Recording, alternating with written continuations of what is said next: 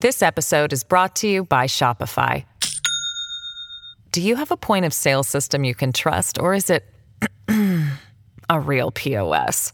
You need Shopify for retail. From accepting payments to managing inventory, Shopify POS has everything you need to sell in person. Go to shopify.com/system, all lowercase, to take your retail business to the next level today. That's shopify.com/system. Your brain needs support, and new Ollie Brainy Chews are a delightful way to take care of your cognitive health. Made with scientifically backed ingredients like Thai ginger, L-theanine, and caffeine, Brainy Chews support healthy brain function and help you find your focus, stay chill, or get energized. Be kind to your mind and get these nootropic chews at ollie.com. That's OLLY.com. These statements have not been evaluated by the Food and Drug Administration. This product is not intended to diagnose, treat, cure, or prevent any disease.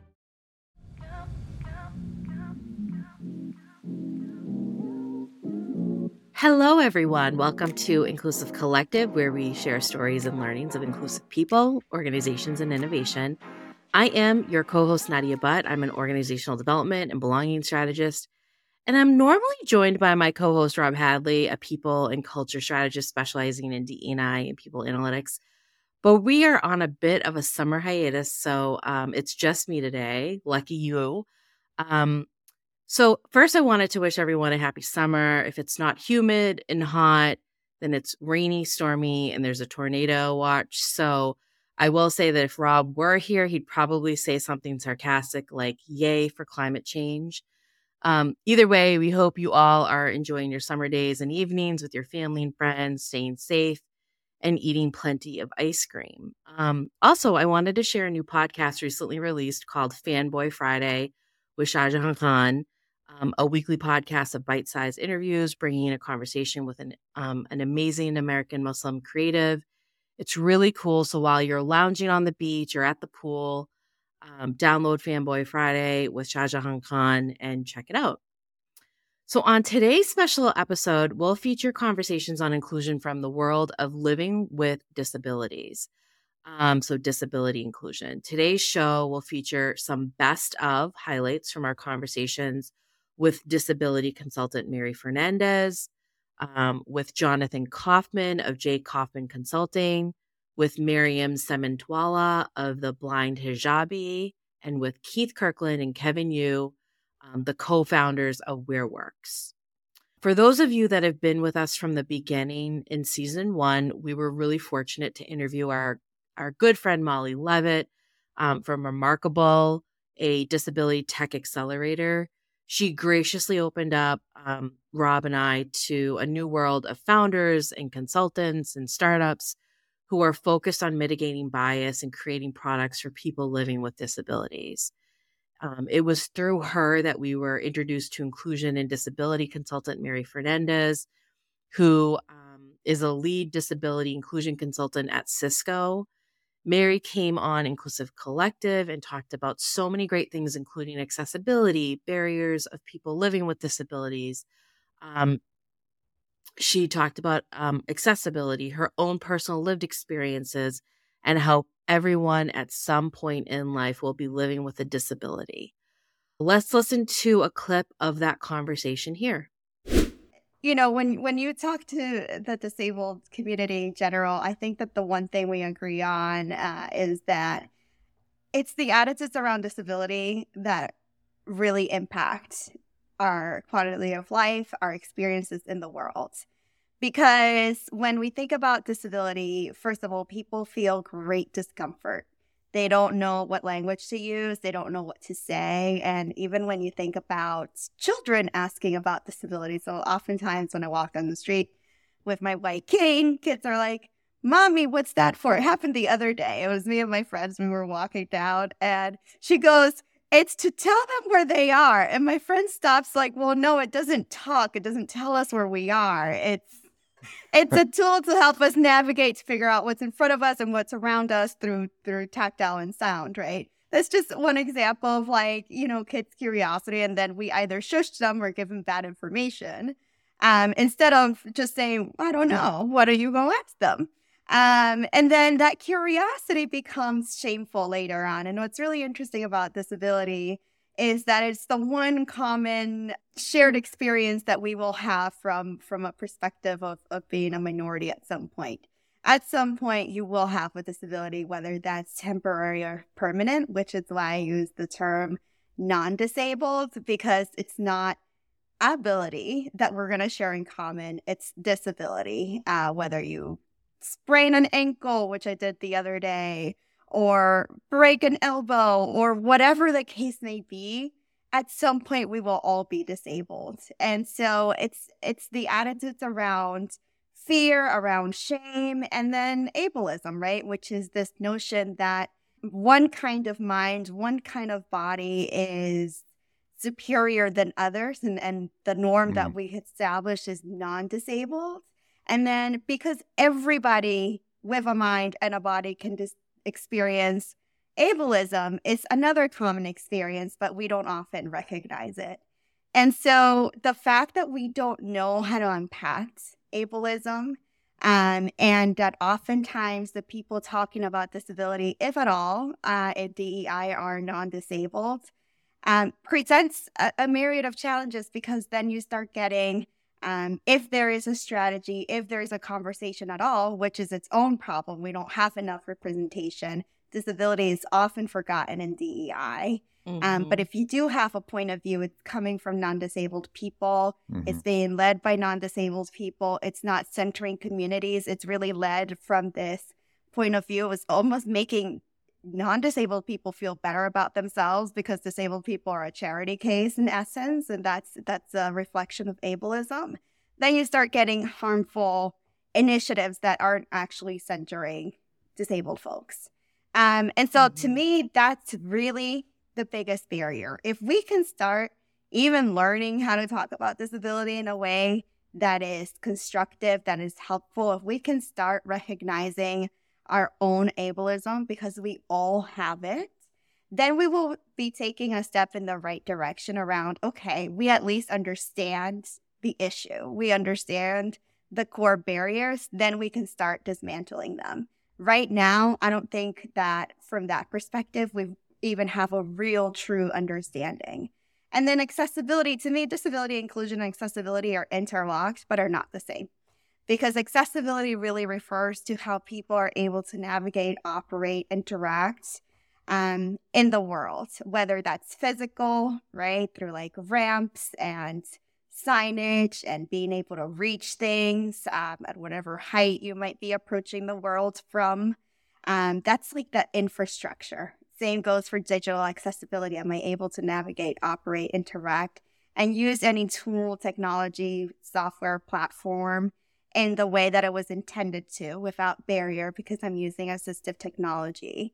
So that's the infrastructure. That's, to me, that's the bar. That's the lowest common denominator, and we're not there. That was inclusion consultant Mary Fernandez. We'll be right back with more stories of inclusion from the world of people living with disabilities. This episode is brought to you by Shopify. Do you have a point of sale system you can trust, or is it a real POS? You need Shopify for retail. From accepting payments to managing inventory, Shopify POS has everything you need to sell in person. Go to shopify.com/system, all lowercase, to take your retail business to the next level today. That's shopify.com/system. Welcome back. Next, we feature Jonathan Kaufman, a thought leader and consultant in DE&I. He's a Forbes contributor who often discusses the intersection of disability, business innovation, and culture, some of my favorite things.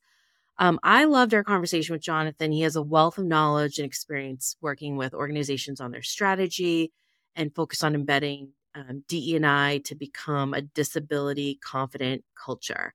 Here we hear Jonathan's reaction to Lego's recent product line of characters with disabilities and why this representation matters. Let's take a listen. It's all about representation. And you're talking about the sort of diversity of representation, and being able to have something like Legos is really great. And when you're talking about using products that is designed for early intervention, what this does is it then acclimates young children to say that the fact is there is such thing as human diversity. I always scratch my head at saying, wait a minute, there's diversity in nature. Why can't we figure this out as human beings? This is really a major flaw. But I loved it. Again, you should have heard from certain corners of the United States how woke this was. Okay, that's political. To me, it's sort of problematic in the sense of this is about understanding who we are in terms of the diversity of what it means to be human. Simple as that. And if you have greater representation earlier in one's development, it's a win-win. That was Jonathan Kaufman, DEI thought leader. We also had Miriam Simentwala, who joined us on Inclusive Collective in our most recent season. Miriam has a long career as a lawyer and working at the State Department. In our conversation with her, she talked about her reason for launching her website called Blind Hijabi. Miriam talks about the need to belong and why transformation is necessary. Let's take a listen to a clip here. It's a personal choice. It is something that my family and I wrestled with because, as I said, I'm already memorable enough. Do I really want to be more public facing? I mean, in a sense, you're right. In the State Department or in my day job, I'm behind the scenes as a lawyer, at a big firm. I was, as an associate, certainly more behind the scenes. Even, on the Hill as staff, as a fellow, I was behind the scenes. The forward facing person is the senator, right? Or the member. And so why be more forward facing? And my answer to that question is representation matters. Representation matters a lot. My sister said something to me that I won't forget, and that really moved me. She said, there are moms somewhere in some corner of the world, in South Asia, in the Middle East, in Africa, in the Western Hemisphere. There are kids, and whether they have disabilities or whether they're moms of kids with disabilities or whether they're just moms of little girls, or moms of kids who are quote unquote different, they're going to look at you and they're going to derive a sense of hope. And I thought that was a little daunting, a little profound, a little scary. And I said, I want to be that because, my husband put it best when he said, we often get the statement, oh, you're an inspiration, or your story is so inspirational. And my husband said, I don't show up to be inspirational. I just show up. And that's it. I think for me, the project, I called the Blind Hijabi a bit of a project because it is. It's the project of storytelling. And what I'm hoping to do is not just tell my story, but in the future, tell the story of others, tell the story of respect for human difference and human dignity, because actually, when you strip away the blind and you strip away the hijabi, you're just left with the. And the could be about anything. Anyone. Rob, it could be about you. Yeah. Asad, it could be about even me, you. right? It could be about anybody, right? Like, and you could be non-disabled, which is a temporary condition, because I think the only permanent condition, especially as we age, is disability, right? 25% of Americans are individuals with disabilities.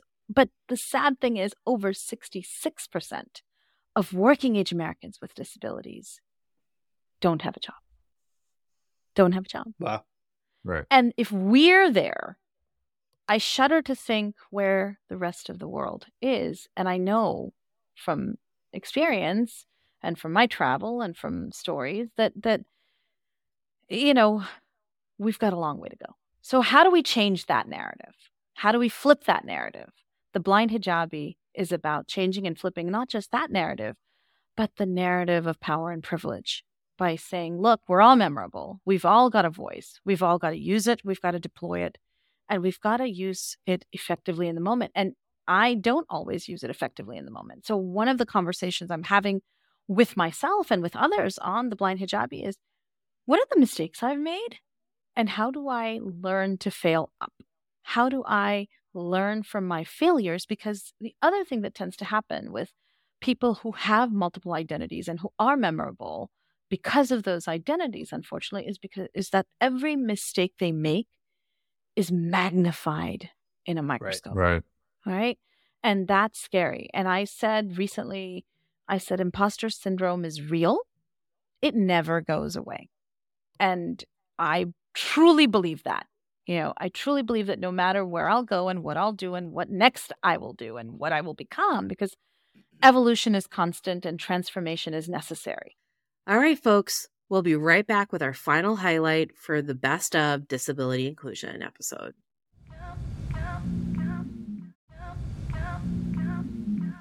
Hi, folks, welcome back. Finally, I wanted to highlight our conversation with co-founders of the leading haptic platform company, WearWorks. Keith Kirkland and Kevin Yu are doing really innovative and fun work, particularly in the haptic space, hoping to make the world a more accessible place. In this clip, we discussed how the world is not accessible enough and their desire to want to help change that by creating a product that uses touch to communicate movement information with inclusive design in mind. Let's take a listen here. I didn't meet a person who was blind until I met our advisor, who was a friend of Kevin's. So, I can't say that in my world where I was going, it was like, oh, how this is the goal, to build technology for people who are blind. And my personal door, I was really interested in how do we use touch to communicate information? And more importantly, I was interested in how does touch communicate movement information? And, when Kevin came to me with the idea around, because I was like, hey, let's work on my haptics Kung Fu suit, right? I mean, it's not really that much of a market.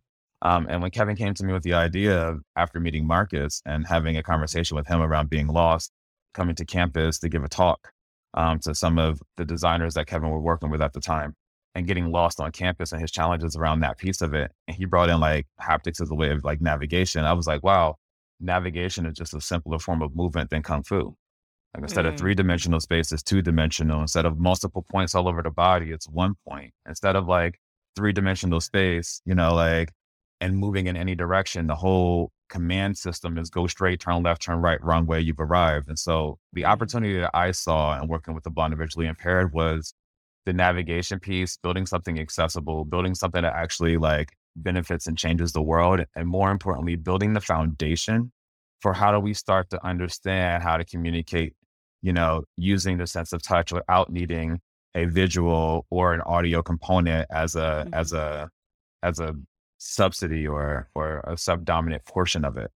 And so that was my opening into this world. And when we came into the door as well, we hired people who were blind and visually impaired as consultants. We had to ask some really, very personal questions. Like I was, we pay people like, what's your morning routine? How do you go to the bathroom? Like just very, very personal questions that like we needed to understand it in a really, really deeply nuanced way so that we could figure out like, where does this product actually fit into people's lives? Kev, I think that, your opening with Marcus and especially the initial testing that you did was super critical to the work that we started. So maybe you want to spin that story. Tell us that story, Kevin.